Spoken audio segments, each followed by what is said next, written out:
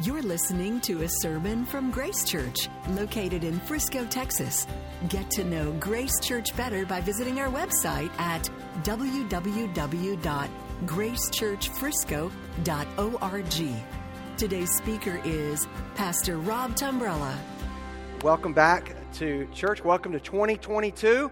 And I'm so glad to see all of you. We are back in Ephesians 5. And if you have just really started tracking with us through the Christmas break, we've been in the book of Ephesians. And so I don't remember exactly which week it was that we left off, but we are back in chapter 5 this morning. My name is Rob, and I want to also give my welcome along with Caleb. We're so glad that you are here with us if you're new with us.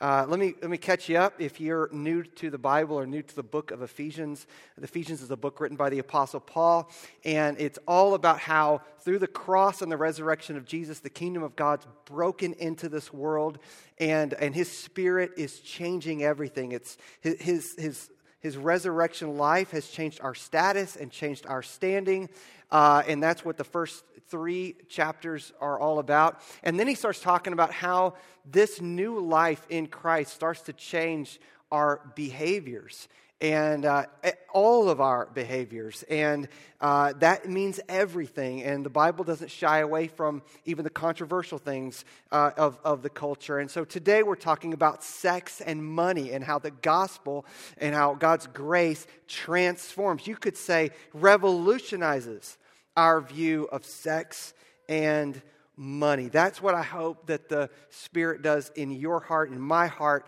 is that we see in a new way how His grace transforms how we see sex and money. Now, the Bible assumes, and so I'm just going to say it right out of the gate, that we all have sexual brokenness. All of us. We all have a sexual past. We don't have the same brokenness. We don't have the same temptations, but we all have brokenness in this area of our lives. That's what the Bible assumes about you, okay, and about me. The Bible also assumes we have a money problem, and we have a generosity problem. All of us, none of us are perfect stewards of the resources that God has given to us, and so we all come into this topic of sex and money and everything in between needy.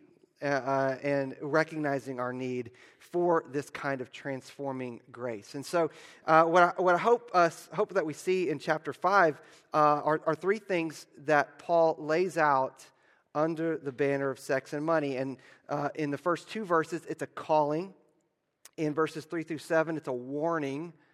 And in verses 8 through 14, it's a reminder. So a calling, a warning, reminder. And so let's first look at the first 2 verses there under a calling. Now you'll remember if you've been with us, these 2 verses closed up the last section, but it's also kind of 2 hinge verses that introduces what we will be getting into. So Paul says this: therefore be imitators of God as beloved children, and walk in love as Christ loved us and gave Himself for us, a fragrant offering and a sacrifice to God. And one of the key words in this section could be missed rather easily, and that's that word as.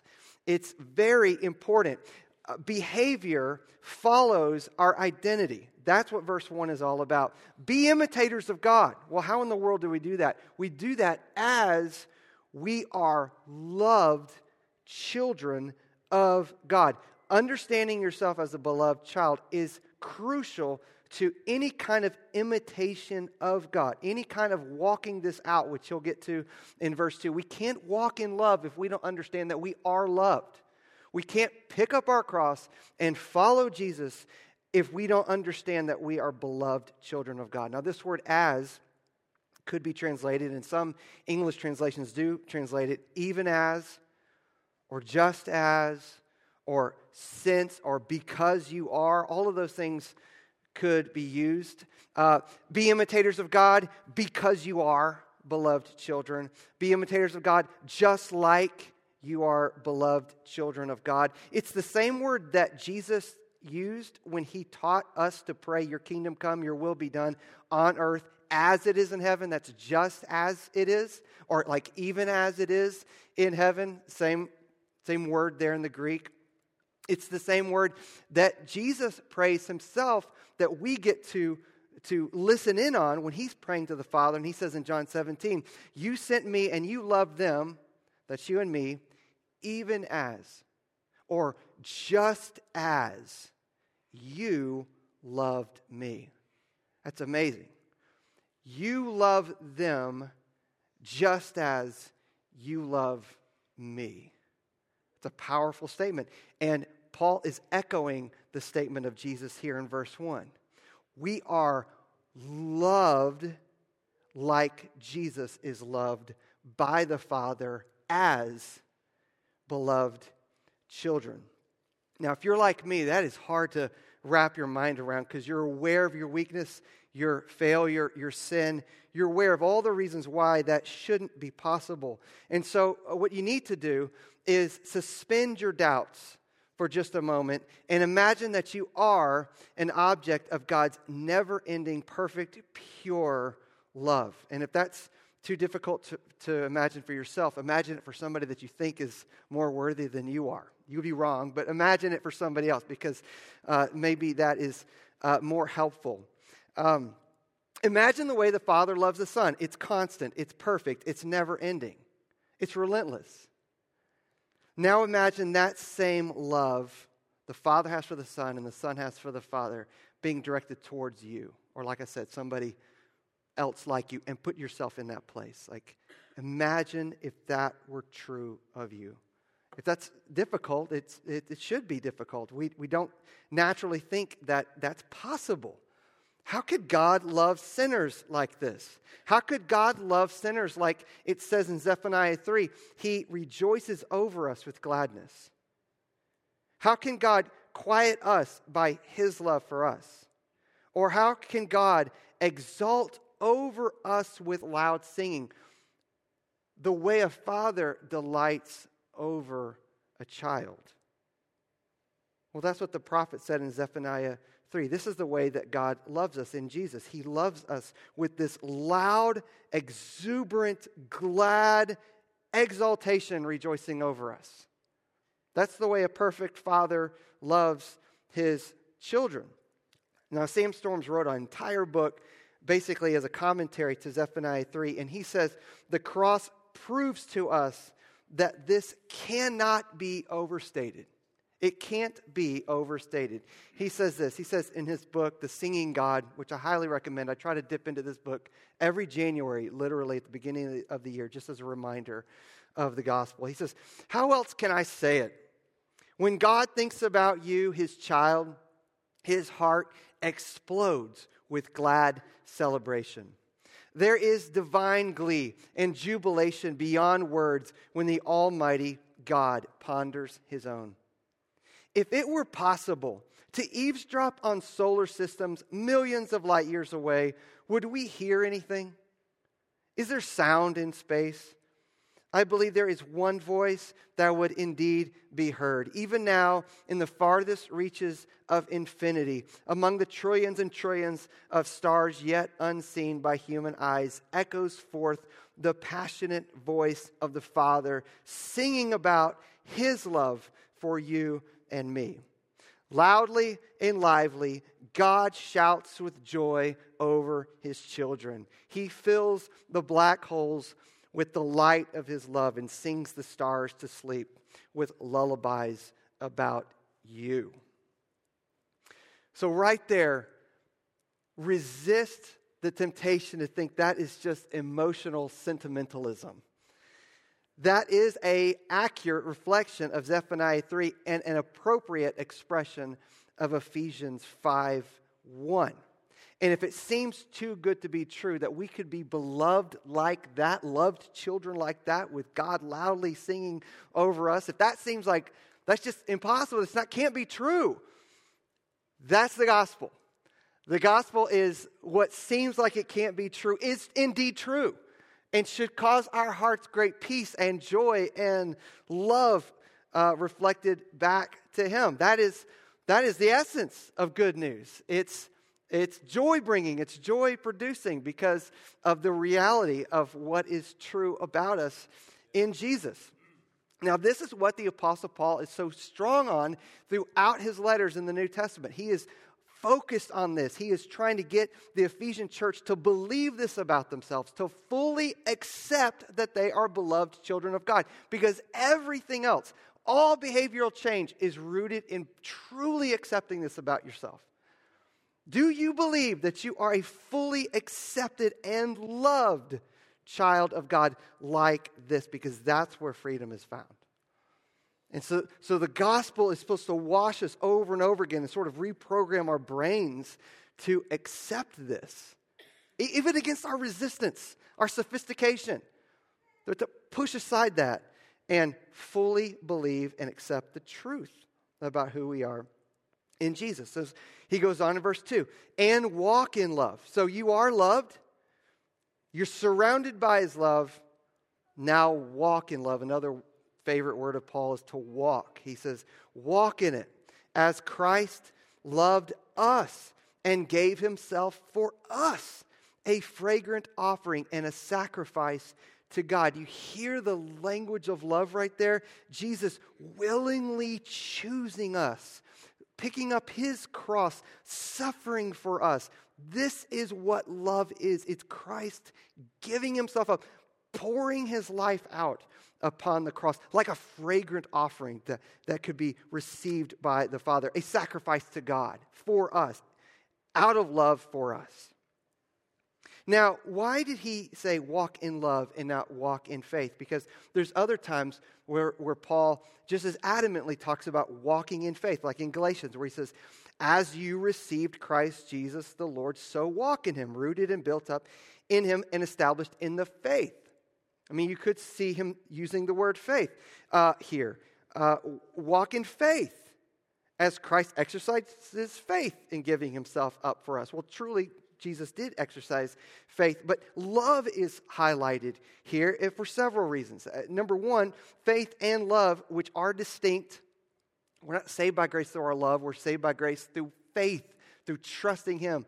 But true faith, through Spirit-given faith, always produces love. It's always attached to it. That's the fruit that comes out of faith in God. If we put our faith in him, love comes. Now, it's not perfect. Our love for God is not perfect. His love for us is. And so our love ebbs and flows. And we have good days and bad days, but it's there. So that's the subjective side of it. But listen, love is permanently defined by the cross. We can't import our own, language into love. We can't say, this is what love is, whatever I think it is. Or this is the definition of how I believe love should be. Or phrases like, love is love, which is a meaningless phrase. It doesn't mean anything. Well, I could import any kind of definition into that, and you have to agree with that. Well, no. This is the definition of love, and it's objective. It's defined by the cross. Jesus gave himself up. And take that in, personalize that for us, for me, for you. He did that for you, becoming a fragrant offering and a sacrifice to God. This is how we understand what love is. Not our definitions. 1 John tells us this is love. Not that we've loved God, but that he loved us and sent his son to be the propitiation for our sins. That's what he's doing. He's propitiating our sins, becoming a fragrant offering, sacrificing himself on the cross, his blood coming down, giving us new life who trust in him. That's what love is. But I think also love is highlighted here because of the warning that's coming in verse 3. We also read in 1 John that perfect love casts out fear. And don't we have a lot of fear when we talk about our sexual brokenness? We talk about sexual immorality, our greed, our problems with idolatry and covetousness and all the stuff that he's going to warn us about in just a second. But perfect love casts out our fear. If we understand ourselves as beloved children of God, we can step into what he's about to warn us of and not shy away and not be afraid of what's coming. Like there's going to be some kibosh on us or something. We are loved and surrounded by love. And now let's walk into this warning together in verse 3. So he goes on to say in the warning, but Sexual immorality and all impurity or covetousness must not even be named among you, as is proper among saints. So as a reminder, again, this is the city of Ephesus that he's writing to. And Ephesus was a wealthy tourist, seacoast kind of city. And it was a highly sex-driven city. Whatever happened in Ephesus stayed in Ephesus, you could say.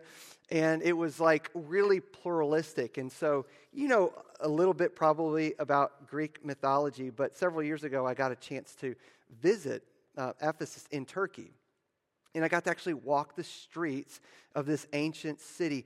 And the Greek mythology was everywhere, carved in every pillar, every structure that you turned your eyes, you were reminded, because their faces were staring at you, of all these Greek gods. Every wall told a story of a god who must be served. And the gods were constantly at war with each other. That's what you were reminded of constantly. But they were also mildly upset with you. And so the only way to live any kind of peaceful existence in the city of Ephesus was to get in good with the gods and to get favors from the gods. And so you retold their stories, okay? You retold the stories of Zeus and Hermes and Apollo. You retold all those. You also gave promises and dedicated things, and you would give money and you would get favors. So different gods provided different things like wealth or fame or health or revenge against one of your enemies. Okay, so that's what the gods existed to do. And the economy of Ephesus was dependent on how well people served the gods. And the biggest god in the city, if you'll remember, was the temple Artemis, the twin of Apollo. And or Diana. That was the temple of Diana, a.k.a. Wonder Woman. That's for free for all you DC fans out there. The stories just get retold and retold and retold. Diana promised fertility, long life, sexual fulfillment. And so the temple had these prostitutes for tourists and locals alike. And so just a highly promiscuous city. And so when Paul is writing Ephesians chapter 5, he's aware of the background of what people have experienced and what they're tempted by, and he goes after their gods in what he's addressing. So when he goes after sexual immorality, he's going after their gods. When he says no impurity, that's their gods. Covetousness, all of these are their gods. What does he mean by sexual immorality? Well, all behavior that objectifies people made by God in his image. So any behavior, that's all lust, straight, gay, bi, all sexual acts outside of marriage between one man and one woman. And that is the sexual ethic of Jesus. That is the sexual ethic of the New Testament. That's what Jesus taught.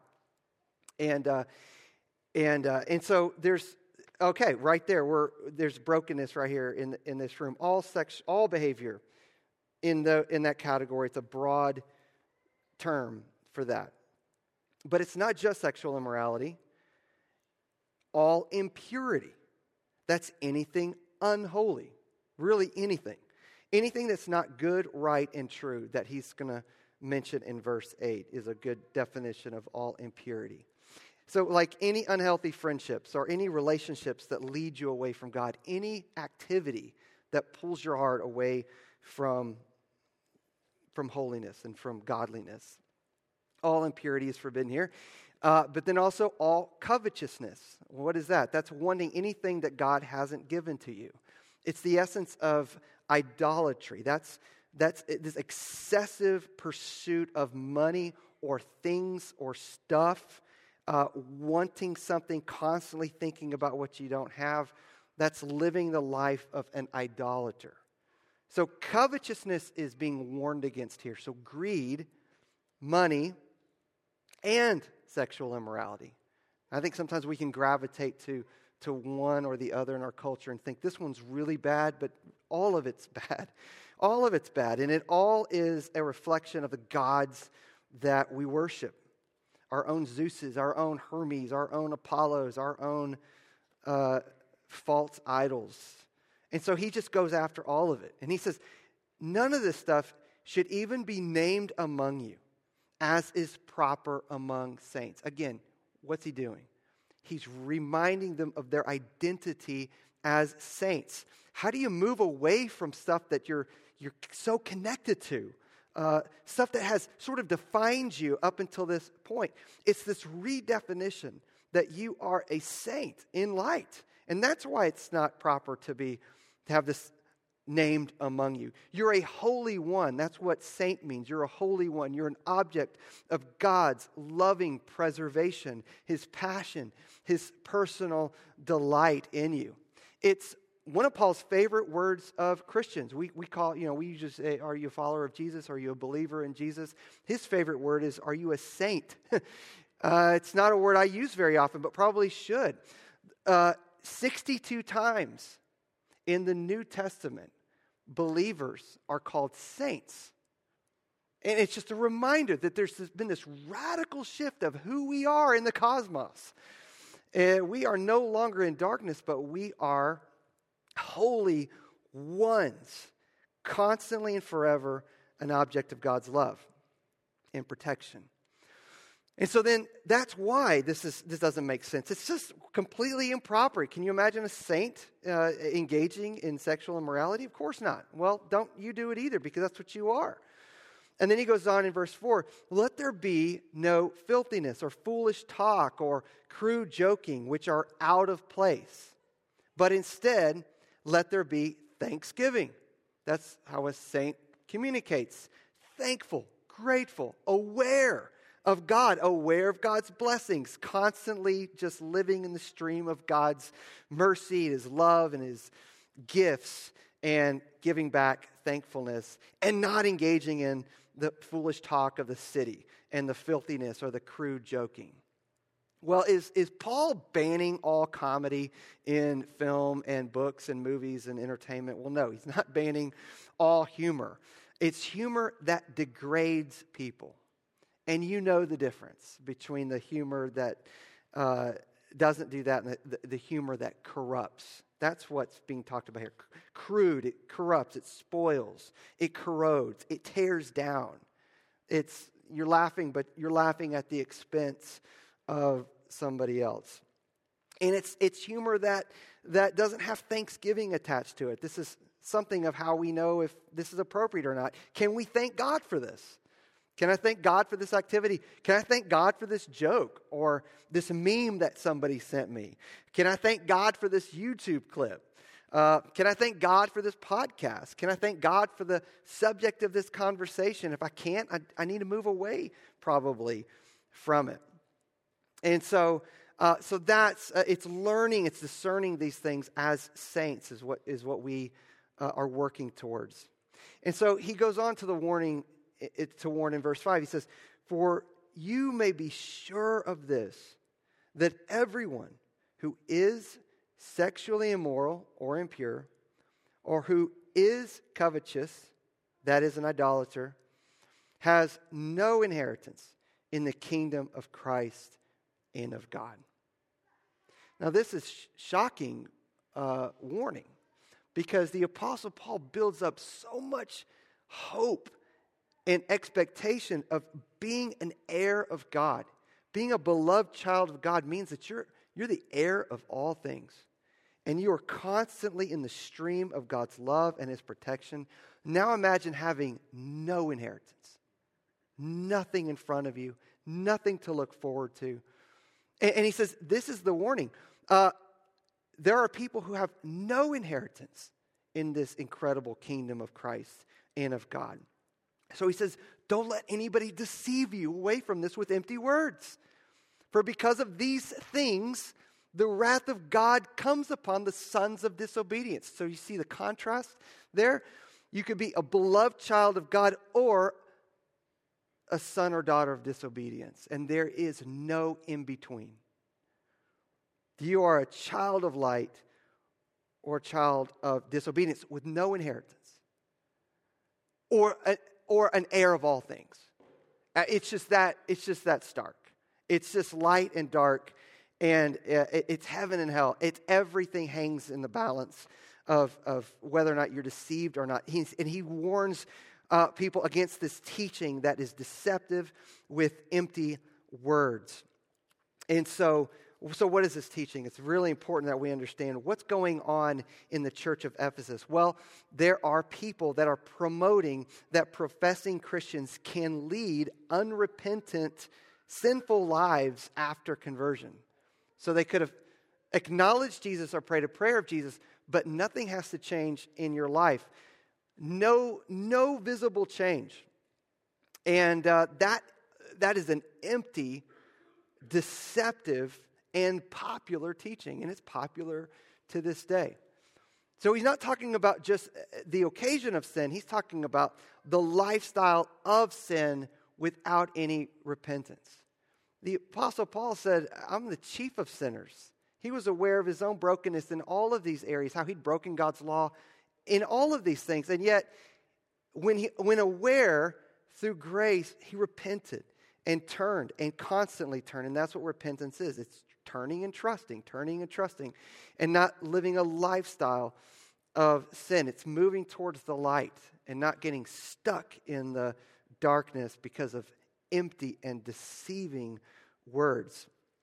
And so he goes on to say it's because of these things, these activities and this deception, that the wrath of God comes upon the sons of disobedience. And so here's another thing that we don't joke about. We don't joke about anything that's real and anything that brings suffering and anything like that in our lives. And so we dare not joke around about the wrath of God.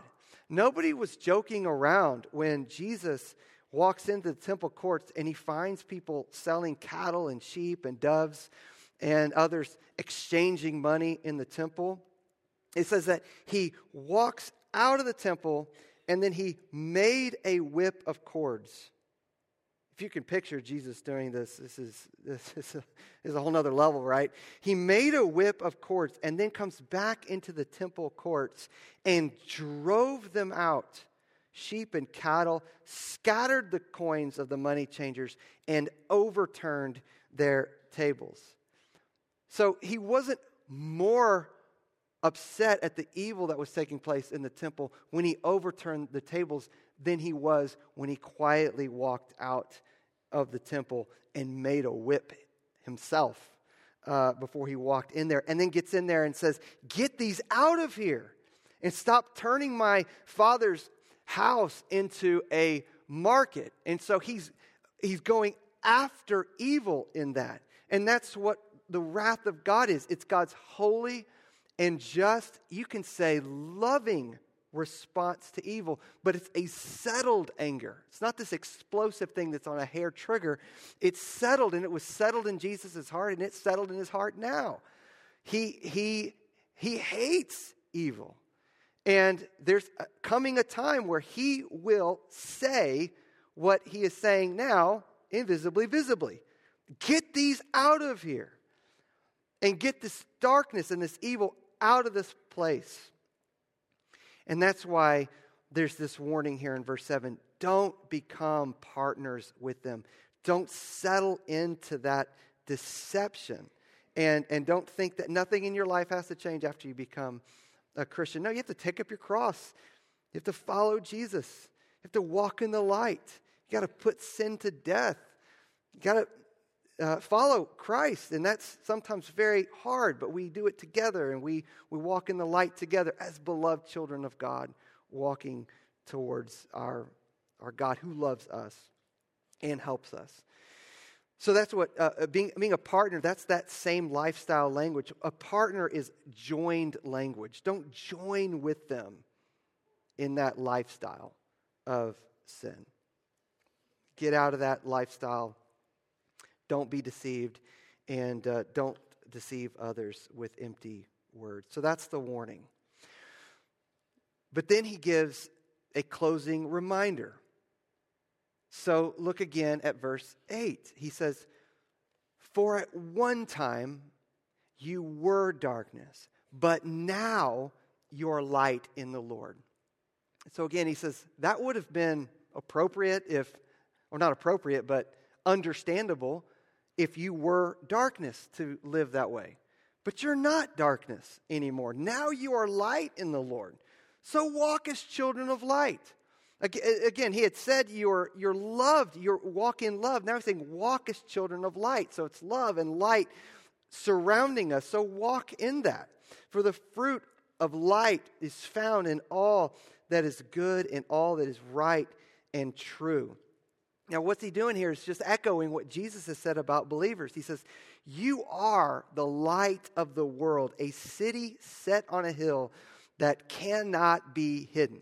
Once the light turns on, once God turns that light on, it doesn't get unturned on. Things can dim the light, but it never goes out. You are the light of the world, and believers can be seen. You can see followers of Jesus because they look a lot like him and they look a lot like their Father, and they can't be hidden. In Matthew 13, Jesus says, the righteous one day are going to shine like the sun in the kingdom of their Father. We will be recipients, apparently, of the light and love of God, and it will so infuse us and out and reflect off of us that we will outshine the sun. It's just fascinating to imagine and to think about. I mean, we're going to head into one of the worst weeks, I think, because you're taking down lights, right? You're taking them down in your house. You're taking them down outside. How many of you already started taking your Christmas lights down? I wish I were you, because I have to do that this week. And I like to put them up, but I hate to take them down. I mean, even when they're up, the problem with lights are they don't stay lit. You know, the fuse goes out or the bulb goes out, and you always have to keep them lit. But listen, this light that God puts in our hearts, this Christmas light never turns off, and it never comes down, and it only gets brighter and brighter and brighter. Day by day, year by year, the older we get, it gets brighter and brighter. And so that's what Paul is saying here. Listen, you were once darkness, now you're light. The light's been turned on. So verse 10, try to discern what's pleasing to the Lord. You could look at that and say, aren't we already pleasing to the Lord? Well, yes. But now try to live this out. This is not done in isolation. This is done in community. We need each other to help each other discern what's pleasing to the Lord. So listen, God's unchanging, but God is pleased or not pleased by the choices that we make. He delights to live in us, but he does not delight in all our choices that we make. He refuses to delight in our sin. And so verse 11 says, take no part in the unfruitful works of darkness, but instead, notice, expose them. For it's shameful even to speak of the things that they do in secret. It was very tempting for people in Ephesus to talk about what was happening in Ephesus, because something was always happening in Ephesus. He says, don't get pulled into that. That's not your world anymore. That's not who you are. Don't be that guy anymore. Don't be that girl anymore. That's not who you are. Don't take part in that. But notice the word expose. Instead, expose them. This is the best defense, right? Is a good offense. So he says, do the opposite to expose. And that word there means to convince through argument or discussion. And this is exactly what Paul did in Ephesus in Acts chapter 19. If you remember that story, because he exposes evil and he goes after their gods of sex and money, and it caused a riot. And here's what happened. I'm just going to read it to you. He says, about that time there arose no little disturbance concerning the way. That's Christianity. For a man named Demetrius, a silversmith, who made silver shrines of Artemis. Okay, you follow this? This is how he made his money. And brought no little business to the craftsmen. That means he made them a lot of money. These he gathered together with the workmen in similar trades, and he said, men, you know that from this business we have our wealth. And you see and hear that not only in Ephesus, but in almost all of Asia, this Paul has persuaded and turned away a great many people, saying that gods made with hands are not gods. Uh-oh. That's a problem. And he says, and there's danger not only that this trade of ours may come into disrepute, but also that the temple of the great goddess Artemis may be counted as nothing, and that she may even be deposed from her magnificence. She whom all Asia and the world worship. See what he's getting at? The whole economy is going to crumble because Paul is convincing people and he's persuading people and he's exposing the fact that Artemis isn't real. And our economy is built upon this temple and the temple prostitutes and the shrines and everything that we're making. We're making a whole lot of money off of Artemis. And so sex and money are interconnected. And the Apostle Paul and the gospel is tearing it down. In verse 28 of Acts 19, it says, when they heard this, they were enraged and were crying out, great is Artemis of the Ephesians. He starts a riot pretty quick. A mob breaks out. And so the city was filled with confusion, and they rushed together into the theater, and they dragged in Gaius and Aristarchus and Macedonians who were Paul's companions in the travel. I would encourage you to continue to read Acts 19. The town clerk shows up and says, the emperor's going to string us up if we don't shut this down. Paul escapes with his life, from this moment. And all because Paul went after their gods. And essentially, what did Paul say? He said this. He says, Artemis takes your life, but Artemis doesn't give life back. None of your gods do. And listen, that's what sexual immorality does. That's what porn does. Porn takes your life, but doesn't give life back. That's what obsessing and greed does. It takes life from us, but it doesn't give life back to us. Covetousness, wanting something that God hasn't given to you and may never give to you, but living in that place of an unquiet heart, like we talked about last week, of just wanting something that God hasn't given, obsessing over that. It's taking life away, and it's not giving life back to you. And that's why he concludes this section in verse 13. He says, but when anything is exposed by the light, it becomes visible. It's seen for what it is. When light touches something, you see it exactly for what it is. That's what he was doing in Ephesians. He was exposing what's real and what's not, and what's true and what's false, and what's dark and what's light. And he says in verse 14, for anything that becomes visible is light. And hear the invitation here. Therefore it says, awake, O sleeper, and arise from the dead, and Christ will shine on you, which is basically a paraphrase of Isaiah 60. Isaiah 60 verse 1 says, arise and shine, for your light's come, and the glory of the Lord has risen upon you. So I want to invite you, if you're saying, you know what, my lifestyle is sin, idolatry and covetousness and just broken thing after broken thing, but I want an inheritance, and I want to be loved by God. I want to be a beloved child of God. Hear this invitation. Awake, O sleeper, and arise from the dead. And Christ will shine on you. As you come to Christ, He will shine on you. He will not turn you away or say, well, you got to clean up and get better and do some resolves. That's what the gods of the world say. There's not some transaction. You can come receiving life and receiving light by simply receiving it with open hands of faith and saying, Christ, I want you to shine on me. And I want to challenge you to do that right now. Like, you can say it right in your seat. You could say, Christ, shine on me.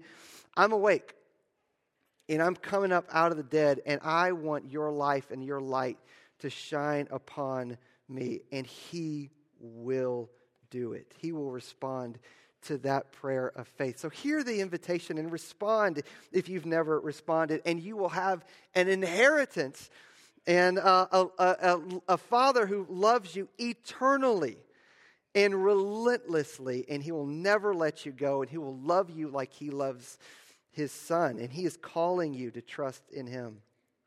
But there's also this reminder in this text. It's not just this invitation, it's this reminder. Look, when anything is exposed by the light, it becomes visible. That's what you and I are. We've been exposed by the light.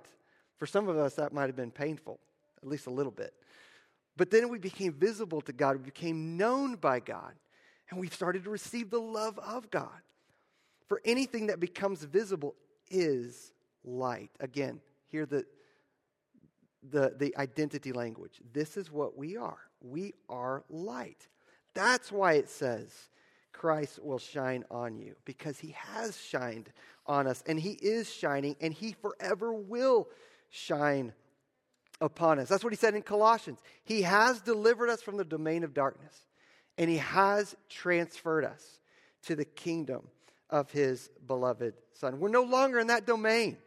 We are in a whole new place in the light of Christ. We are receiving that light even today, right where we are, right in our challenges, right in our weaknesses, right in our failures, right in our awareness of all these places and things that we need to grow in and change, and all the behaviors that we need to adjust, maybe even the resolutions of the new year of 2022, all the things I want different about my life. Listen, before we get to any of that, we've got to see and understand we are right now basking in the light of grace, in the love of our Father, and we are beloved, and we will be loved forever. And now let's walk into the light and let Him change us. Let's pray together. Thank you for listening to this sermon from Grace Church. To receive future messages, subscribe to the podcast on iTunes or listen online by visiting our website at gracechurchfrisco.org.